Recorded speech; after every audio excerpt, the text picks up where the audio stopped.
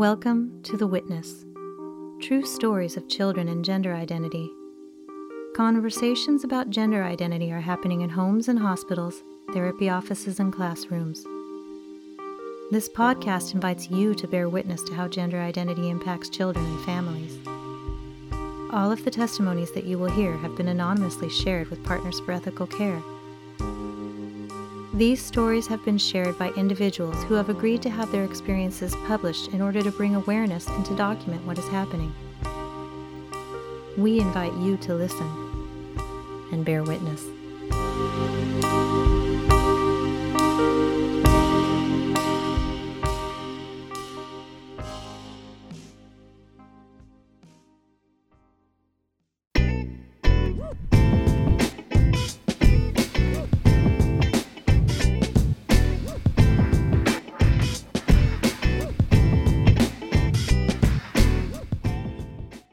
Part 2. Laughing Juries Don't Convict. May 21st, 2020. A dad lecture about life. Trademarked. As a dad, I am fond of breaking into a good, solid dad lecture about life. Trademark. At a moment's notice. It's what they pay me for. The dad union has some pretty clear rules on the subject. My kids, of course, dread these moments with due apprehension, which is their job as teenagers. The teenager union also has pretty clear rules about this. But I've also told them this. Sometimes I say things because I think you need to hear them. And sometimes I say things because I need to say them. Because if I don't say them, I won't feel like I'm doing a good job being your dad.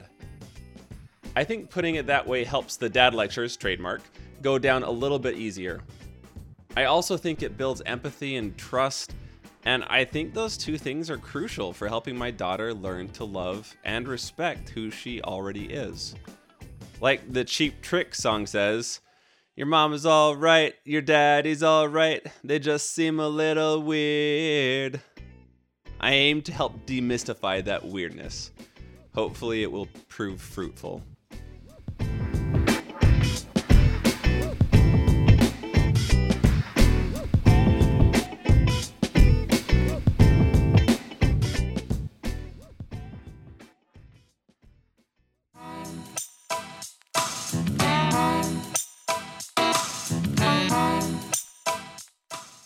May 25th, 2020. Conversation with my gender dysphoric daughter just now. So look, I've been doing a lot of reading and a lot of research, reading both sides of the issue, people who have successfully transitioned, people who have detransitioned, etc. And one thing I hear people on both sides of the issue say is, don't wear a binder. Yeah, I hear it can cause like spinal damage and stuff. Right! It can also cause rib damage, make your asthma worse, etc. I don't know if you even have a binder or not. I don't. Okay, good. 3 rings. What? I have a 3-ring binder. Do you wear this 3-ring binder? Sometimes on my head.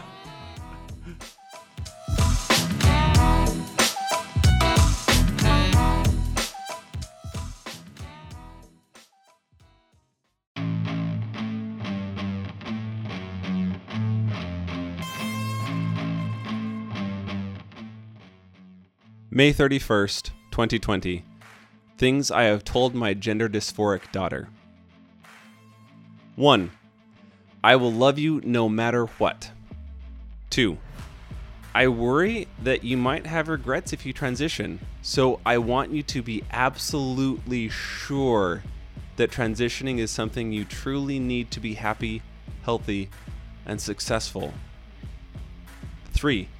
I don't think you're going to be absolutely sure until you're older. 4. There is no scenario where you transition and are rejected by your parents, because we will love you no matter what. Things I have never told my gender dysphoric daughter, and am unlikely to tell her. 1. You're not trans. 2. Women can't be men, and vice versa. I admit I waffle a bit on that second one. I am not much of a bioessentialist, but I have some mild leanings in that direction. I can imagine scenarios in which I might say it, but mostly I think it just puts everything on an adversarial, my way or the highway footing.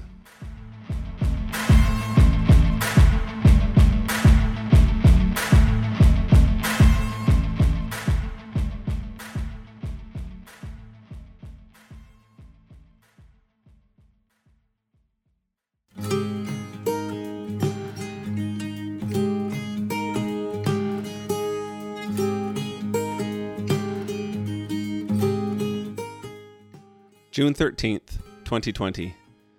The irony of being a woke LGBTQ ally parent. When my kids were young, we raised them from a very early age to understand that there's nothing wrong with being gay. Some dudes like dudes, some chicks like chicks, some people like both, and it's all cool. My daughter took this to heart, and as she grew up, her aspirational hero figures were LGBTQ people. In the same way that people of my generation might have looked up to musicians or sports stars, my daughter looked up to LGBTQ as her heroes. She didn't actually know any specific LGBTQ people, but she admired them as a class. They fought the good fight, you see. They were rebels, fighting for justice, fighting against bigotry. It got particularly strong when Trump was elected. So, when she told us at the age of 11 that she was a lesbian, my ex-wife and I were skeptical. We still are. It had all the hallmarks of status-seeking behavior with a dash of wish fulfillment on the side.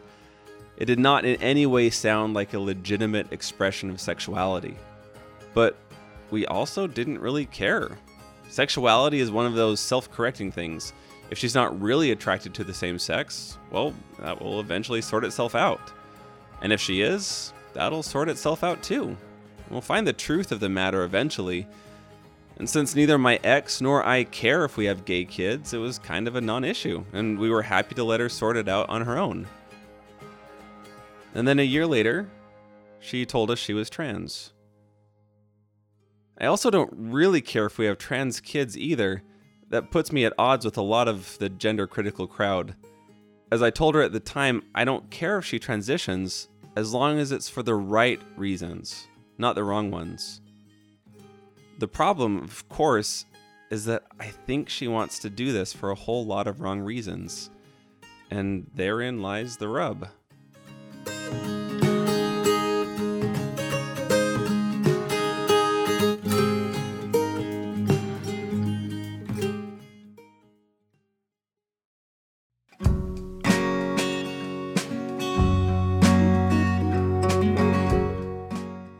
July 3rd, 2020. A hopeful sign. I had a lengthy conversation with my gender dysphoric daughter today about a wide variety of issues. Some of the high points. If transgenderism was cheap, easy, painless, and reversible such that you could be completely restored to your pre-hormone, pre-surgery self if you changed your mind, I wouldn't have any objections at all to you being trans. The only reason I want to throw on the brakes is because being transgender is not one of those things. I don't think you're trans, but I don't really know. I can't read your mind, and you didn't come with an instruction manual. If you're not trans, then my job as your dad is to try and help you come to love and accept yourself for who you already are. If you are trans, then my job is to give you the tools you need to succeed as an adult trans person. I don't think you're broken, so I ain't trying to fix you. You and I are on the same team. We both want the same thing, which is a happy, healthy adult you. The conversation was very positive. She said she still thinks of her mother and I as being on her side, even though we are not affirming her trans identity, which I regard as pretty significant. She also says she knows that hormone replacement therapy will do things to her that she can't undo, and she's determined to not do anything medical until she's at least 20 years old. She's only 14, so we'll see how she's feeling 2 years from now. But at least for now, it's a hopeful sign.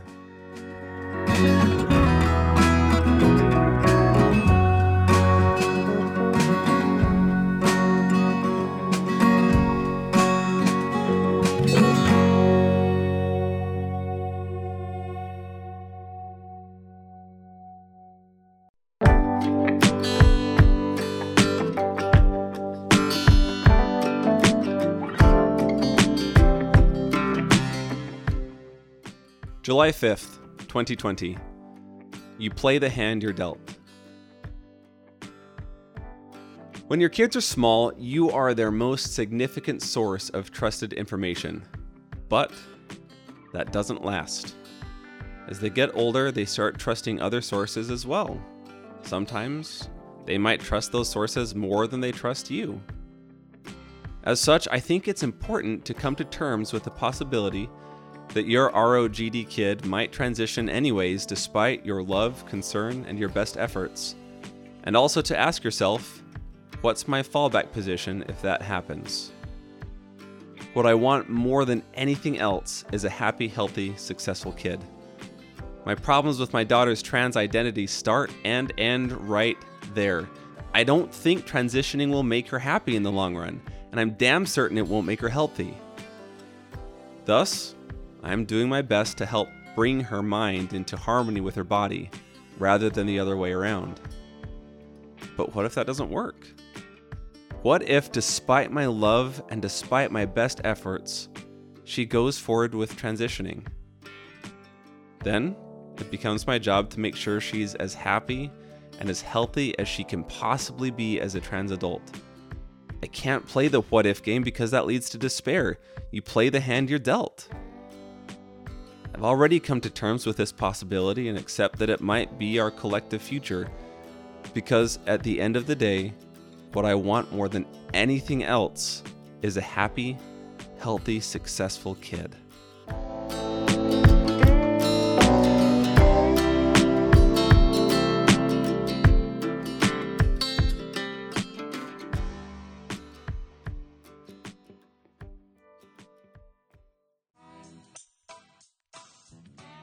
July 8, 2020. I thought it was kind of interesting. My ex gets very uncomfortable discussing anything trans-related with our gender dysphoric daughter. Mind you, she will have those discussions when necessary, and when she does, she says pretty much all the right things, but she is very reluctant to initiate those discussions because she's worried that she's reinforcing the behavior. I, on the other hand, am perfectly willing to bring the subject up when it's appropriate. My daughter has said that she's trans, so I'm not going to act like she didn't. And as near as I can tell, it's something my daughter appreciates because it makes her feel like I take her seriously, which I do. And there we were, yesterday, me and my daughter, eating breakfast at a restaurant. I was, as dads have done since the distant before times, giving her a dad lecture on the importance of making eye contact when talking to someone. And I said, and if you wind up being trans, you're really going to have to work on this because it's something men in particular value highly. And as soon as I said trans, she immediately began looking nervously around the restaurant to see if anybody had heard me. And I don't know if that means anything, but I thought it was kind of interesting. Like, maybe she's not as sold on the idea as she thought.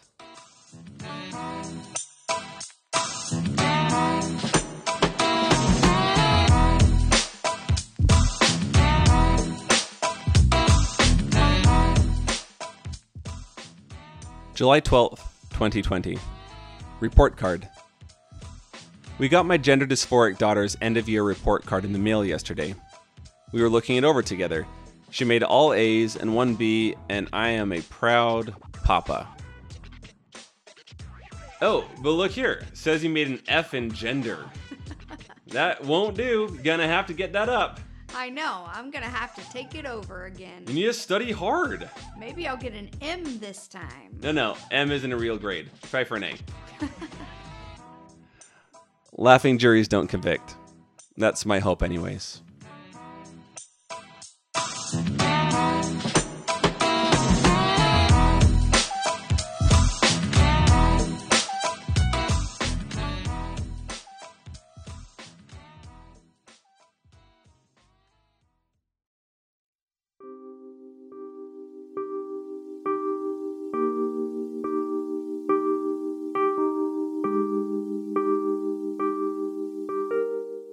This has been The Witness, true stories of children and gender identity.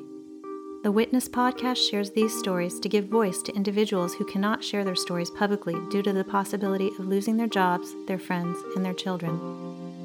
All stories are confidential and anonymous. You can share your story too. Go to partnersforethicalcare.com and click the Share Your Story button. We welcome your story, your time, and your donation to support this important work.